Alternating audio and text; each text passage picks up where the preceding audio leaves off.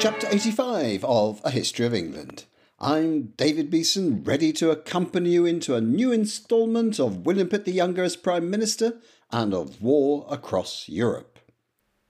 Pitt was back, but diminished. The way he got back hadn't helped. He'd insisted on complete authority over selecting ministers for the king to appoint, still officially a royal prerogative. Like Addington, his chosen successor as Prime Minister, some ministers had only taken office because Pitt begged them to for the sake of continuity. Now he wanted the authority to fire them? Unsurprisingly, the idea was met with incomprehension, shading into resentment. Eventually, the resentment boiled over into a pamphlet war between Pitt and the followers of Addington. As usual in such a row, the injuries inflicted by each side on the other only left both damaged. One of Pitt's ministers who didn't stay on under Addington was William Grenville. If you cast your mind way back to chapter 56, you may recall a George Grenville, who was an early Prime Minister of George III's. His taxation policies had set Britain on the slippery slope to losing its American colonies. Well, the similarity of surnames wasn't an accident. William Grenville was his son. And just as William Pitt the Elder had initially been a close ally of George Grenville, so William Pitt the Younger and William Grenville would be allies for many years, which feels like a fine example of England's cherished hereditary principle at work. Grenville resigned at the same time as Pitt, but then he led a group of MPs into closer collaboration with Charles James Fox, leader of the Whig opposition and Pitt's long-term bitter adversary. The addition of Grenville's faction was a boost to an opposition that had been weak for years. That in turn allowed Grenville, as the Addington government tottered towards its grave, to propose a three-way coalition to Pitt, with their supporters and Fox's. That, Grenville felt, would be a ministry of all the talents, and would enjoy a good majority in Parliament. Pitt, however, not only insisted on having full authority as Prime Minister, he also had two other conditions. The very people he was supplanting, Addington's government, had to request that he take over, and the king had to invite him. Amazingly, he got both conditions. Still a little in awe of Pitt, Addington agreed to hand over to him. And the king then appointed him, though he too had one condition: no Fox at any price. Pitt had to tell Grenville that he could join the new government, but Fox couldn't. Fox was okay with that as it happened, but Grenville wasn't. Too close to his new ally, he refused to take office without him. The Ministry of All the Talents would have to wait. Pitt then formed the government alone, with all three of the Grenville, Fox and Addington factions against him. Nor could he count entirely on the king. George hadn't wanted to part with Addington in the first place, and didn't like Pitt's vindictiveness against him. He was also subject to increasingly frequent and serious bouts of madness. His son, with whom he'd fallen out irreconcilably, was in the wings ready to assume the mantle of Prince Regent. And he was no friend of Pitt's. Vulnerable in the Commons, where he had at best a slim majority, backed by a king in decline, Pitt was also in decline himself. His failing health left him short of energy for the kind of fights he'd fought before. He'd always dominated the Commons, but now his stamina and even his voice tended to let him down. Always a terrible procrastinator, he became far worse, letting correspondence pile up unanswered or even unread, and failing to deal with issues sufficiently quickly. His second government wasn't going to be anything like as grand an affair as his first. On the other hand, it started with one of those lovely coincidences that give me such joy in doing these podcasts, and which I hope you enjoy too. Pitt received the seals of office that confirmed his return to power on the 18th of May 1804. While that was happening in London, in Paris, Napoleon Bonaparte was being proclaimed hereditary Emperor of the French. Two enemies were stepping up to the pinnacle of power in their respective warring countries on the same day. Neat, isn't it? The obvious question about Pitt's second term is, what did he achieve? The answer, sadly, is not a lot.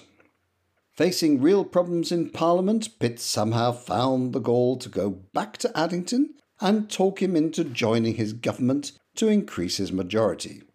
That worked, but it couldn't last. What made it fail was that Pitt's old friend and ally Henry Dundas, now under the alias of Lord Melville, was impeached for financial impropriety. The accusation concerned events years earlier, involving a subordinate rather than Melville himself, and in the end he was acquitted. In the meantime, however, the scandal caused Pitt more embarrassment and further drained his waning energy. Since Addington and his followers fully backed the hue and cry against Melville, Pitt decided he really couldn't work with him anymore. In a flash of his earlier brilliance as a political operator, he contrived to precipitate Addington's resignation just days before the end of a parliamentary session. That got rid of him without leaving the time for the opposition to take advantage of Pitt's loss of Addington's votes to bring a no-confidence motion against him. One of the things Pitt had attacked Addington for was not finding a winning strategy for the land war. It turned out to be no easier for him. Recruiting a large army, not a tradition in Britain, proved beyond him, and building a third coalition against France turned into an uphill struggle. Russia sought to explore peace proposals first and wanted Malta handed back to the Order of St. John. Prussia wanted George III's German electorate Hanover, but Pitt wasn't keen on that, and I'm sure the king would have been even less so. Then his job was made a lot easier by Napoleon himself. He occupied Genoa and had himself declared King of Italy. That focused minds in Austria and Russia, which decided to stop dithering and join the Third Coalition, though Prussia still hesitated. Meanwhile, at sea, in early 1805, a French squadron evaded Nelson's blockade of Toulon in southern France and vanished into the Atlantic, no one knew where. The fear was that France might be planning to have another go at the English Channel. Napoleon had said, "Let us be masters of the Channel for 6 hours, and we are masters of the world." So it was déjà vu for Nelson chasing French ships as he had before the Battle of the Nile. Nelson realised that they'd gone to the West Indies, but by the time he got there, they'd already headed back. So he returned to Europe, a round trip of 6,000 miles in 2 months. His frustration must have been immense, but nothing like Napoleon's fury. He'd hoped that the French Admiral Villeneuve, now reinforced by the Spanish Navy, would have lured Nelson to the West Indies and left him there while he attacked the Channel, supported by further French ships from Brest in Brittany. But here was Nelson back in European waters. The Brest fleet had never got out of harbour, and Villeneuve, finding another British squadron blocking his access to the Channel, eventually pulled back with the Spanish to Cadiz. Napoleon had been planning an invasion of Britain and had assembled a massive army on the Channel coast to carry it out. Now he marched his soldiers away. That was only partly good news for the British, because where he took them was to a massive victory over Britain's ally Austria at the Battle of Ulm in southern Germany. News of the defeat arrived in London in early November, causing predictable depression. Fortunately for the British, very different news arrived just 4 days later. Nelson, presumably relieved to have found the French at last, had visited Pitt during a brief stay in England and promised Pitt a victory that would bring Bonaparte to his marrow bones. I'm not quite sure what that means, but it doesn't sound like good news for Napoleon, and notes the contemptuous use of Buonaparte, the original Italian form of Bonaparte's name. On October the 21st, 1805, Admiral Villeneuve, having led his joint French and Spanish fleet out of Cadiz, met Nelson in battle at last.